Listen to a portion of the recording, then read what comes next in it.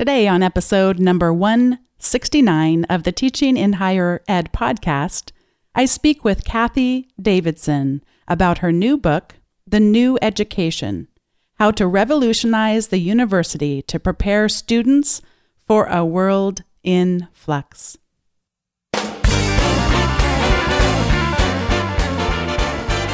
Welcome to this episode of Teaching in Higher Ed. I'm Bonnie Stachowiak, and this is the space where we explore the art and science of being more effective at facilitating learning. We also share ways to improve our personal productivity so we can have more peace in our lives and be even more present for our students. Today I get to welcome back to the show Dr. Cathy Davidson. She's an educational innovator and a distinguished scholar of the history of technology.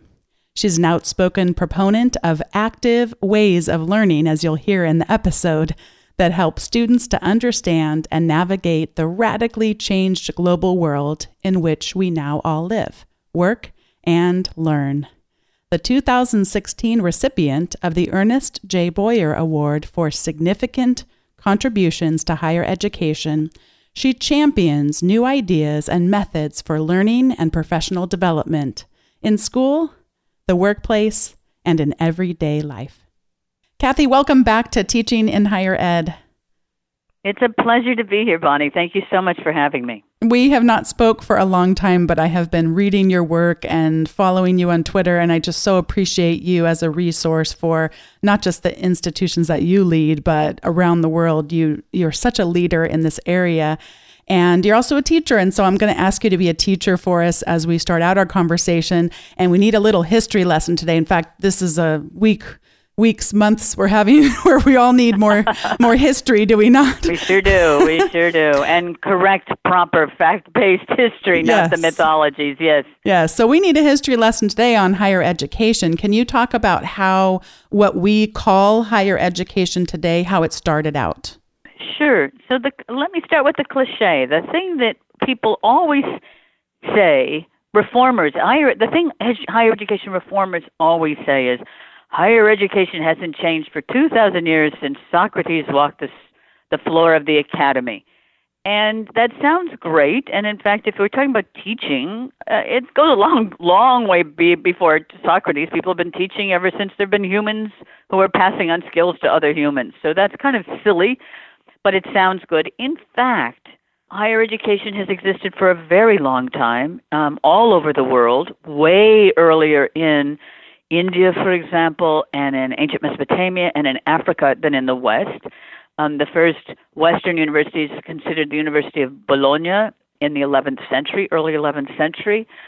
But something major happened at the end of the 18th century in Europe and in the last half of the 19th century in America. And that was the creation of the modern research university. And it's astonishing how many features of the current university were changed, basically between about 1860 and 1925. Majors, minors, distribution requirements, general education requirements, graduate school, professional schools, selective admissions tests, standardized testing, IQ tests. The list is just endless. It goes on and on and on of things that need no explanation because the modern research university, is what we've inherited. And interestingly, we've inherited it even in forms where we don't have the modern research university. For example, the liberal arts college has persisted. Community colleges started about the same time as the modern research university. Those should be very different, but the same people that were responsible for making the modern American research university also created the associations for credentialing, accrediting, and ranking the modern American universities. And guess what? They're all ranked against Harvard. So whatever was happening at Harvard carried over and became implicitly the standards by which all of higher education, even quite radically different higher education, is ranked today. The principal person that I talk about in the book, who is by far the towering figure in the 19th century, was Charles Eliot. He was a Harvard-trained chemist, theoretical chemist, whose family lost everything in the Panic of 1857, and so instead of living on his family's legacy, he had to work for gainful employment.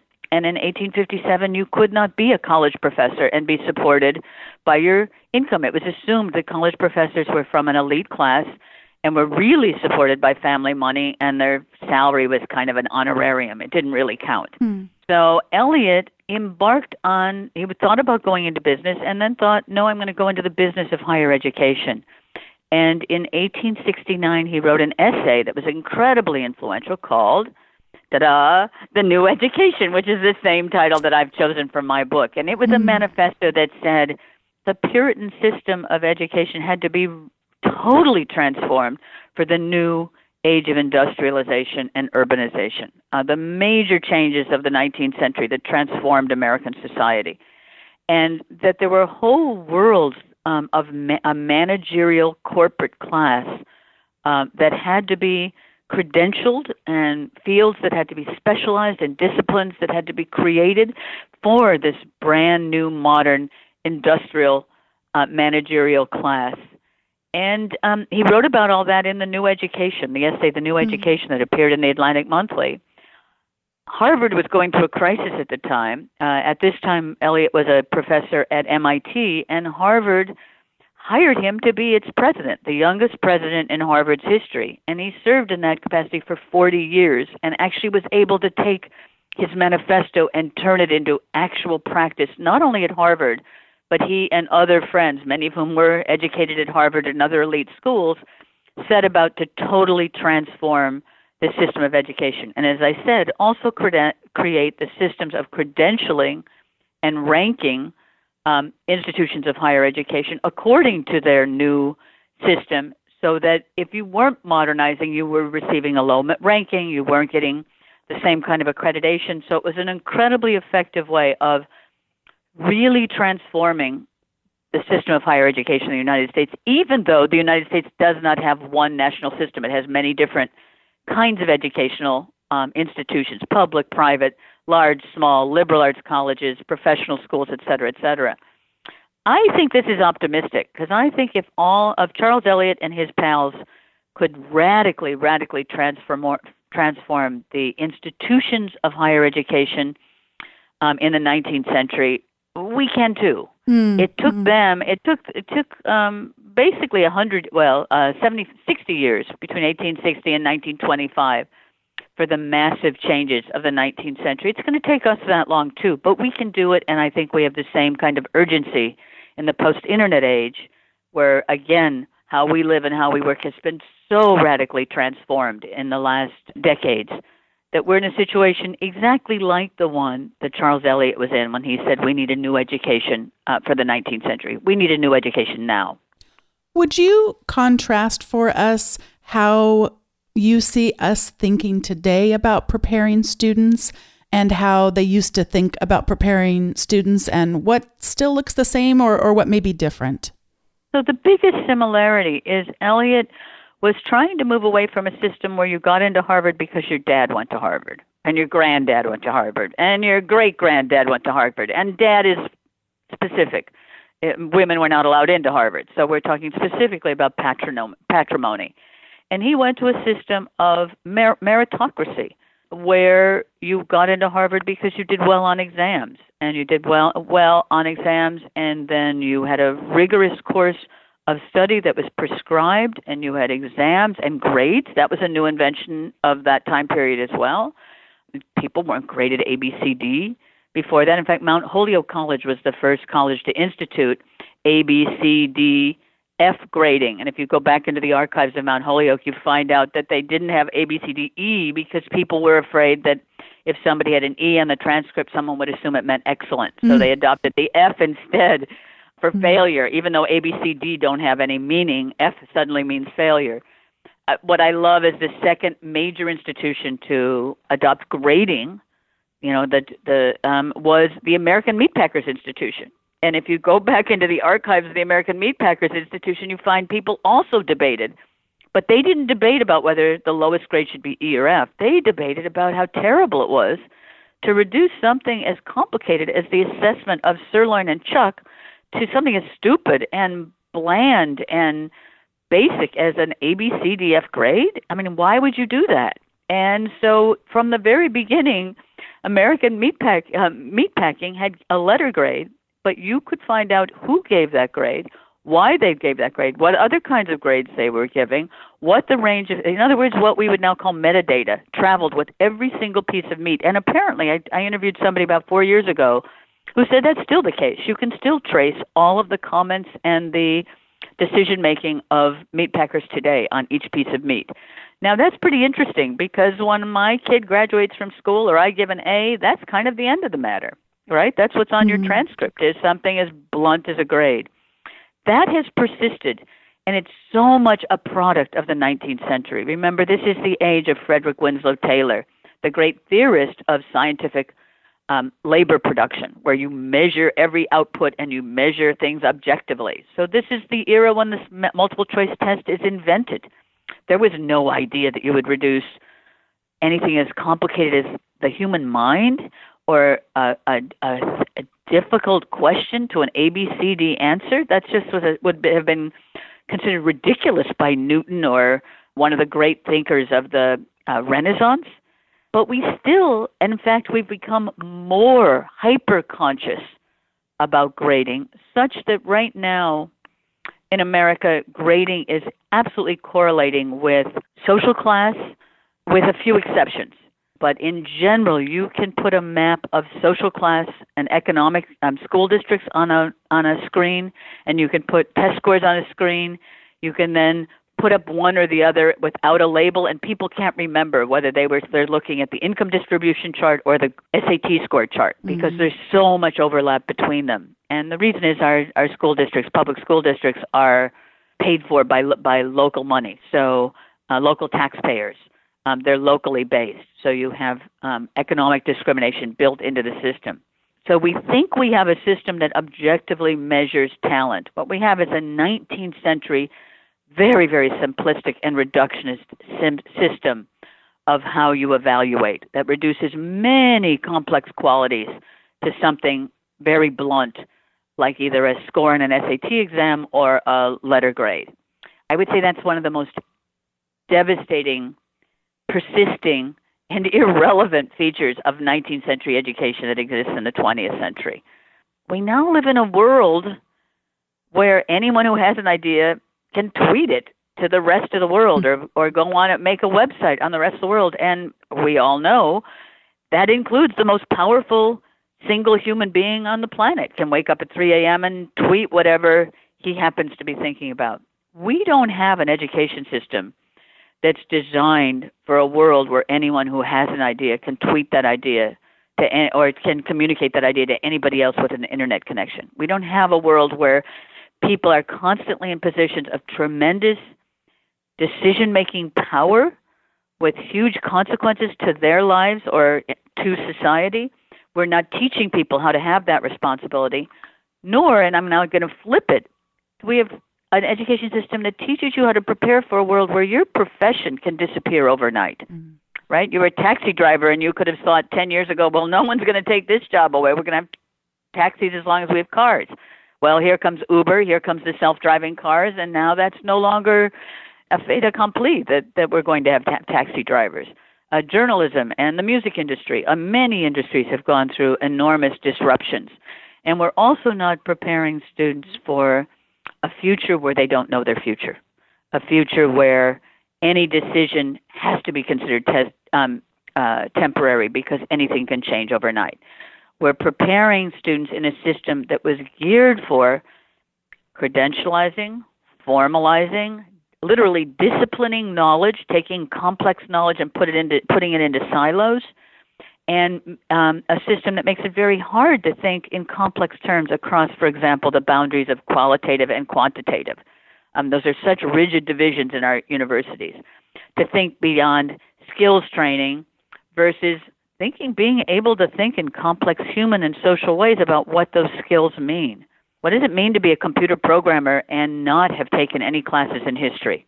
What does it mean to have technical skills in the medical field and not know about what the social, human, psychological impacts of your medical interventions are. In other words, we've divided things up into very strange and restrictive categories in a world where those categories are completely merged and mixed and changing every minute. We just don't know what's going to happen next. I grew up, my family always was in agriculture. And it won't surprise you to find out that they're not still in agriculture. Yes, but yes. I feel it wired in me to want things to be more predictable. It's even though I really embrace and enjoy innovation and technology, and it's something I read about on a daily basis. Yet, as much as I know that, I'm intrigued by that. I also know at the core of my being, I have to constantly do the work to recognize what you're saying, not just to know that it's true in my mind, but to even have it go further into my gut, into my being, so that I can be a better teacher through that.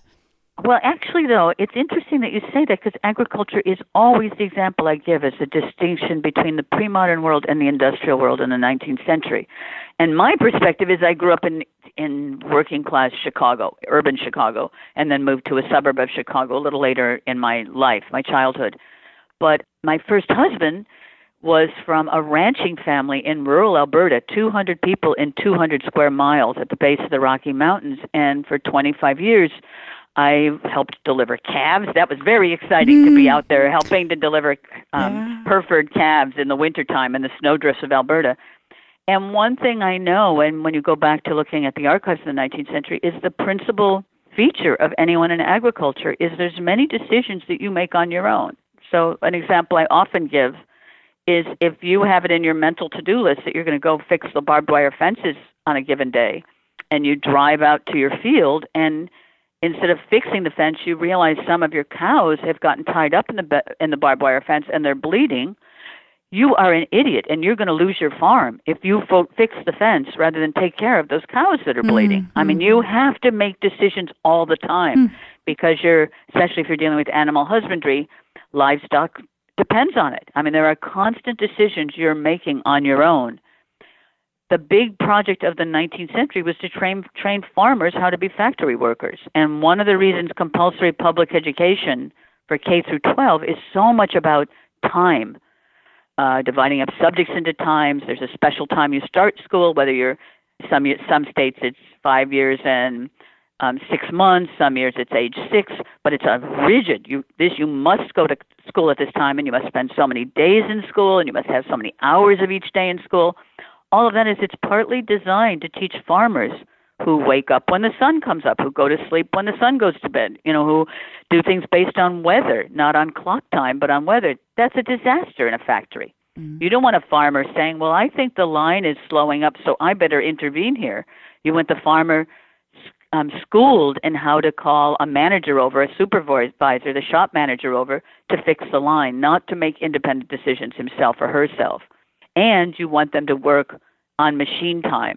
In fact, one of my favorite is the word grade comes from the incline that manufactured items are traveling on in an assembly line. When they fall off the grade, they literally don't make the grade, and that's where the phrase graded and grading comes from, is do things make the grade or not make the grade.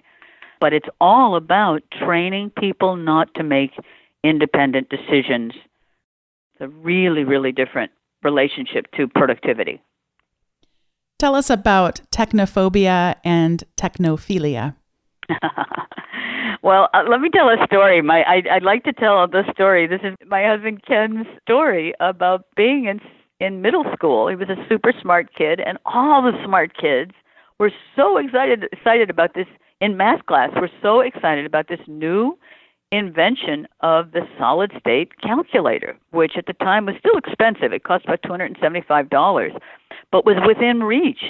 And some of the parents who really wanted their kids to go on to be MIT professors or, part of Sputnik and build this next space engine were willing to buy those for their kids. And their math teachers got together and decided no, they were not allowed to use calculators. And the idea was that it would hurt them somehow having a calculator would mean they wouldn't learn math as well, and it would actually destroy their brains. It would hurt their ability to succeed in math. Now, the kicker in that is so they banned calculators from the classroom. This would have been in the 1970s, but they still allowed slide rules and taught slide rules. So there was this idea that the old conventional technology of the slide rule, well, that was fine. That wouldn't hurt you. That would help you mathematically. But the new invention, the calculator, was somehow going to hurt you. The kicker in that is the slide rule is invented in Newton's era, and there were many people back in Newton's era who felt that anything that increased your human capacities beyond God-given capacities meant you were a creature of the devil. And it didn't go so well for scientists if you were considered of the devil's party. Galileo was in the tower, people were executed. It was not a good thing. So Newton actually taught mathematics to his students on slide rules in secret because he was afraid of being punished. So every generation has some new technology which we're convinced is going to destroy us. That's technophobia, where you place a kind of power in the technology. You assume this technology can do terrible things to you as a human or to your children, and so you ban the technology, even though, and typically you ban it in school, even though it's ubiquitous everywhere else. So what I say as a counter to technophobia is instead of saying we will ban iPads, we will ban iPhones, we will ban laptops in our classrooms because they all hurt us and they hurt our ability to learn, I say, no, let's think about the most challenging ways we can teach students so they learn the most effective ways to use those technologies, not just in the classroom. I don't care what they get on their test scores. I'm more concerned about what they do in their everyday life when they're not in school, when they have to have a laptop there and I'm not their teacher telling them what and how to do technology properly. So I believe in being skeptical about technology and therefore learning how to use it well and effectively. And how about technophilia? Technophilia is the opposite. So technophobia leads to things like research studies, most of which are really bad research design. I don't want to make a completely blanket statement, so I'm not going to name names, but there's some terrible research out there that anyone looking at the research design would say, well, I know I can predict the result without anybody even being studied. I mean, just by the way that's set up, I can predict what the answer is going to be. But, all the things about, you learn better with handwriting than with typewriters but then by typing. And so therefore we can't have students taking notes on laptops or, just many, many technophobic studies. The bottom line is we're going to ban things from our universities. We're going to ban laptops in schools. We're going to ban iPads. The opposite is saying, no, to be modern, we're going to put iPads and iPhones and laptops and course management systems into every classroom, and then the students will learn automatically. The one thing we know about learning is, I'm talking now on a cognitive level. My last book was about the brain and how we think and about cognitive science. The one thing definitionally we know about learning is it's not automatic. If something's automatic, it's a habit. The whole point of a habit is you don't have to think about it. Habits are those things we do without thinking about it. That's not learning. To learn, we exactly have to think about where we are now and make some kind of change. So we're either adding to what we do now, we're altering what we do now, we're accomplishing something that we don't do now. In other words, we're always making some kind of a change. So definitionally, it can't be automatic.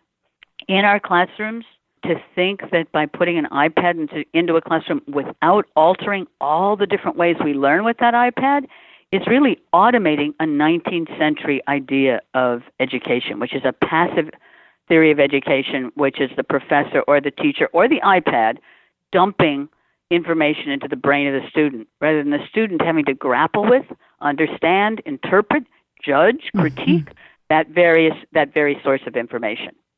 You used a word which it seems like that is just the key to transforming our conversations about this, and that is that we need to introduce something that challenges them.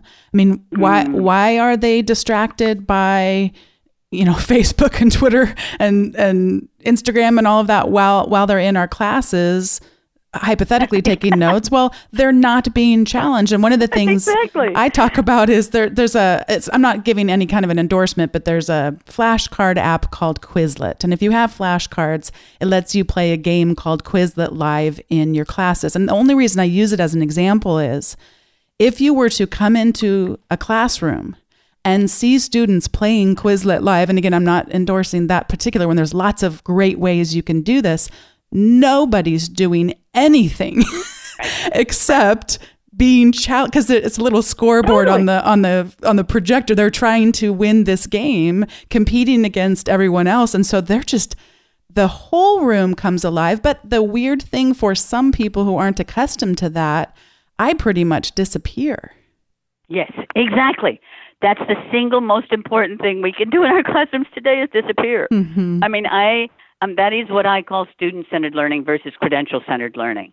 And it is making every student so invested in their own learning that they're not going to look at the laptop. They're going to do Quizlet, and they're going to score better in Quizlet.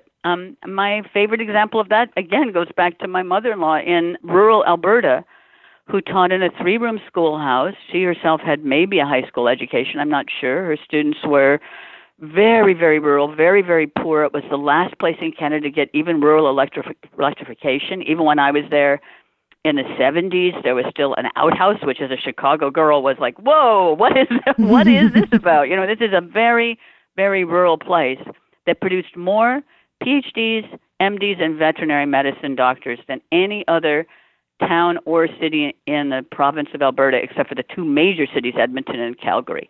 How did that happen? Because she broke all the rules. Sometimes she literally locked out the school superintendent, and she had her 3rd, 4th, and 5th graders play games. She would put the 5th graders, the big kids, against the 3rd and 4th graders and have them quiz each other. Friday was entirely, the entire day was game day.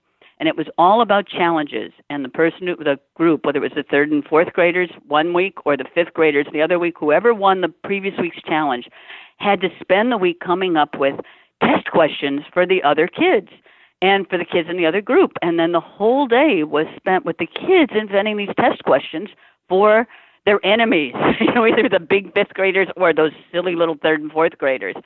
Well, the kids were learning calculus in this place where it's surprising they could even count to 10. I mean, there was no emphasis on higher education in this very, very rural community. No other community around there had test results, anything like that. These were kids that were winning scholarships to places like the University of Chicago from rural Alberta.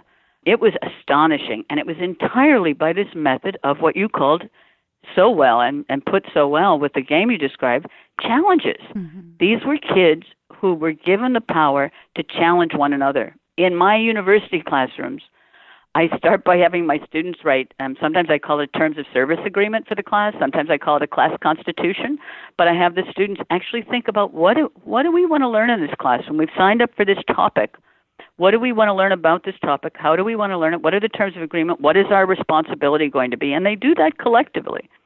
I often have them write a syllabus together. I have them divide in teams and do units for the other students where they have to come up with challenging ways that students learn. I have been doing this for about a decade. I was a central administrator for about 8 years, and then I came back into classroom teaching. It was a turning point for me, whether I wanted to go on and be a college president or come back to the classroom. And it was so exciting with what was happening with the internet and what was happening with learning. I decided I wanted to really study the brain more thoroughly, study technology more thoroughly, and be back as a real teacher in the classroom, because so many theorists of education reform don't know anything about learning and don't know anything about students. They just really are making it up. They're not really classroom teachers. But in my classrooms, I started challenging the students to design the class. I can go back to my before I started doing student-centered learning syllabi and my after student-centered learning syllabi, what my students accomplished in a term. There's no comparison. Mm-hmm. It's as if 3 years are happening in one semester. Whenever I challenge my students to do something, at any institution I've been at, I have to worry about them doing too much. I never have to worry about them being bored and not doing enough. If you trust students and challenge students, it's astonishing what they can accomplish and what they want to accomplish. And we know the number one cause of dropping out of school, besides economic penury, by having such economically stressed situations that you have to work and you can't stay in school, is boredom. It's not things being too hard, it's things being too easy. I was the kid who hated school. I didn't need a laptop or a cell phone or Facebook or social media to keep me from not paying attention in class. I could do it with like a week-old student newspaper. I could do it by counting the number of, ink spots on the wall. I could do it by looking at faces in the wood grain. Anything rather than pay attention. I was totally turned off, and it didn't require a laptop. A laptop just would be a lot more interesting and probably educational way than being talked at by a teacher and being bored by what's happening in a classroom. Well, this is the time in the show where we each get to share some recommendations. And anyone who listens to the show knows that I'm a huge podcast fan, not just in terms of getting to talk to amazing people like you, Kathy, but also just what is available to us to listen to on our own. Yeah, amazing. Laura Pasquini knows that I'm a podcast geek, and we were talking recently. She said, you have to listen to the Turnaround podcast because they turn the tables and they interview all these incredible interviewers. And the one that one of my just podcast heroes is Ira Glass, who is the creator and producer of This American Life. And it reminded me as I listened to that episode of an episode that is just one I will never forget. And it's called Ask a Grown Up. And very specifically at the end of the episode, he shares in the most vulnerable way I've ever seen him share about the death of his friend Mary. And I'm going to play just the beginning. If you've listened to it before, you know that he has different acts for the show. So I'm going to play just a little bit of Act 4, and then Kathy and I will talk a little bit about Ira and a little bit about what we can glean from This American Life. Act 4, Ask a Very Grown Woman. A few days ago, my friend Mary Ahern died. Mary was 89. For the last 10 years, I've talked to her nearly every day. She and I met in the dog park, and we organized our lives to meet there at 10 each night, which took a little more organization for me than for her. She'd been retired for years. I had a job. I traveled for my job. She'd had many very old-fashioned New York City jobs. She was a telephone switchboard operator and then the switchboard supervisor at Altman's department store for years, when both Altman's and telephone switchboards existed. Lived on a pension from a union in a rent-controlled apartment. When I traveled, and when her health eventually stopped her from going to the park, we talk on the phone every night. Okay, this is a very personal thing to say on the radio, but my wife and I separated a few years ago. And so for years now, Mary has usually been the person who I talk to last before I'd go to sleep. It's very hard for me to stop that there, but I'll probably get myself into copyright trouble. Yeah. But, it's so beautiful. And what is really profound to me that I've been thinking about a lot these last couple of days, we had our annual faculty gathering. And our annual faculty gathering is about as non-vulnerable as anything that you could possibly imagine. It is your stereotypical, conversations, and a lot of those conversations based around ego and vulnerability, the fear of being vulnerable like that. And what's amazing to me is how when we model for other people, telling our stories in a more vulnerable way, how it becomes contagious and how we can give the gift to other people to then feel more free to share their stories. Kathy, I doubt that you know this, but I aired an episode a while back on my course evaluations, and this has never happened before, but I just very spur of the moment just began to weep. Oh, dear. And it was very embarrassing to think, oh my gosh, thousands and thousands of people just heard me do that. And I'm so glad that I did. Yeah, no, because of course. People have just been flooding me with stories of their own pain and grief. And just how when we're vulnerable like that, how you can invite other people into the pain of the work that we do. So this is just a wonderful story of just a man who lost his friend and he spoke to her every night. And she's gone now, and he's just, and I just connected with him of in all of his pain, and it was a very nourishing thing, and I'd love for people to go listen. I'll put a link in the show notes. I can't wait to hear it. Yeah. Can't wait to hear it. Yeah. And I'll pass it over to you now, Kathy, to make some recommendations, or if you wanted to say anything about This American Life, too. Well, I perked up when Ira was talking so beautifully about his friend who worked at the B. Altman's department store. That is the building I'm sitting in right now. The B. Altman's department store is now the Graduate Center of City University of New York. I mean, that's the building. That is the old the Graduate Center is in the old B. Altman's department store in New York City. So it's incredible. A very interesting connection. I love Ira Glass. And in fact, the book I'm going to recommend, it's a book rather than a podcast, is not dissimilar from what you've told me, because it's perhaps the most open, candid, generous, self-effacing, teacherly memoir I've ever read, and it's by the great journalist and professor Roxane Gay, and it's called Hunger. She's perhaps best known as being, she wrote a book called Bad Feminist, and she's a humorist, she's a journalist, she's a strong African-American feminist activist. This book, though, is about the fact that she said she no longer, she's lost about 150 pounds, but when she was first writing the book, she weighed 537 pounds. And it's a book that tells you about why that happened. She talks about how this weight gain happened at a very specific time in her life. She was 12, and when she had a young boy she had a crush on, she says she loved him. And he started getting more and more promiscuous sexually with her, and arranged for her and actually arranged for himself and his friends to gang rape her in a cabin in the woods, at which she had began by protesting vehemently, and by the end was so rendered into this mute, passive, almost, she describes it almost like a thing, numbed out of any kind of, and now I'm going to express emotion. It was so emotional that she wanted to control her body in some way, and she started doing that by enormous eating. And what this book tells you about allows you to understand the mentality of somebody who's been betrayed and victimized beyond imagining. It allows you to understand what it's like to walk through the world as this person that the world thinks of not just as big, but as grotesque and as your fault.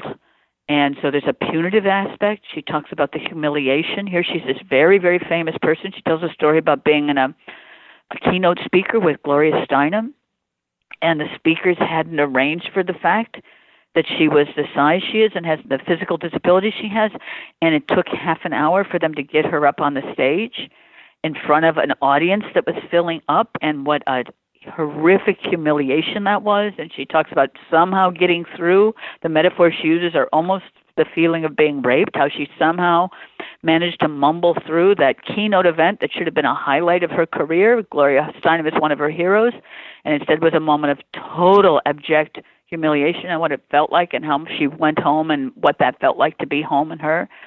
And what's so astonishing about this book is how she lets you into her perspective. So suddenly I am not able to walk across the street without thinking about a disability in a different way, about the ways the whole world is designed for a certain body type, a certain body size, the ways we're so punitive towards other people. And she taught me a different way of seeing the world and being in the world in a different kind of empathy than I've ever had before. How I want to tie that back to my idea of the new education is I think everybody who goes to college, I like to say, should make their major minor. And by that I mean, if you do what you have to do to graduate, fill your requirements, but then once your requirements are done, use this very unique opportunity at college or university to take as many chances as you can. All over the university, you're finding people who have dedicated their lives to things you know nothing about whatsoever, in the same way I didn't when I did this Roxane Gay book. Mm. And you can find out whole worlds of things that you probably aren't going to find out most places in your life. And if only students had the opportunity and the freedom and the confidence to be able to learn new worlds, we wouldn't actually have to do very much else with college. I mean, I have a whole lot of prescriptions for how to make college better, but the single most important things are the word you used, challenges, and another word you used, vulnerability, and a word I'm going to add to that, openness, and being able to explore and to see points of view that you normally are blind to. And this book, Hunger, by Roxane Gay, certainly did that for me and was a model to me of the best kind of education and learning in the best sense of you started it not understanding something and you ended it feeling like you understood something, that it was a rare privilege to be able to learn. Kathy, thank you for writing The New Education, How to Revolutionize the University to Prepare Students for a World in Flux. And Kathy, thank you for coming back on to Teaching in Higher Ed and for just joining me for this conversation. It was such a pleasure, Bonnie, and thank you for all you do. I don't know if you realize the impact and importance you have in the world, but we count on you. Oh, so thank you so much for what you do, and thank you for having me back. Thanks to all of you for listening to today's episode of Teaching in Higher Ed, number 169 with Kathy Davidson. If you'd like to see the link to her new book, you can do that at teachinginhighered.com/169. I occasionally like to give my pleading to you to, if you haven't yet written a review or rated the show on whatever service it is that you use to listen to it, this would be a great time to do that. That just helps us expand our listening audience, and it also helps us through algorithmic magic. It helps us move up in the rankings on iTunes and other platforms. So please consider supporting the show in that small way. It doesn't take long to do, and I'd love to spread the word more about the show. But of course, you can also just tell your colleague about it as well. Thanks so much for listening, and I'll see you next time.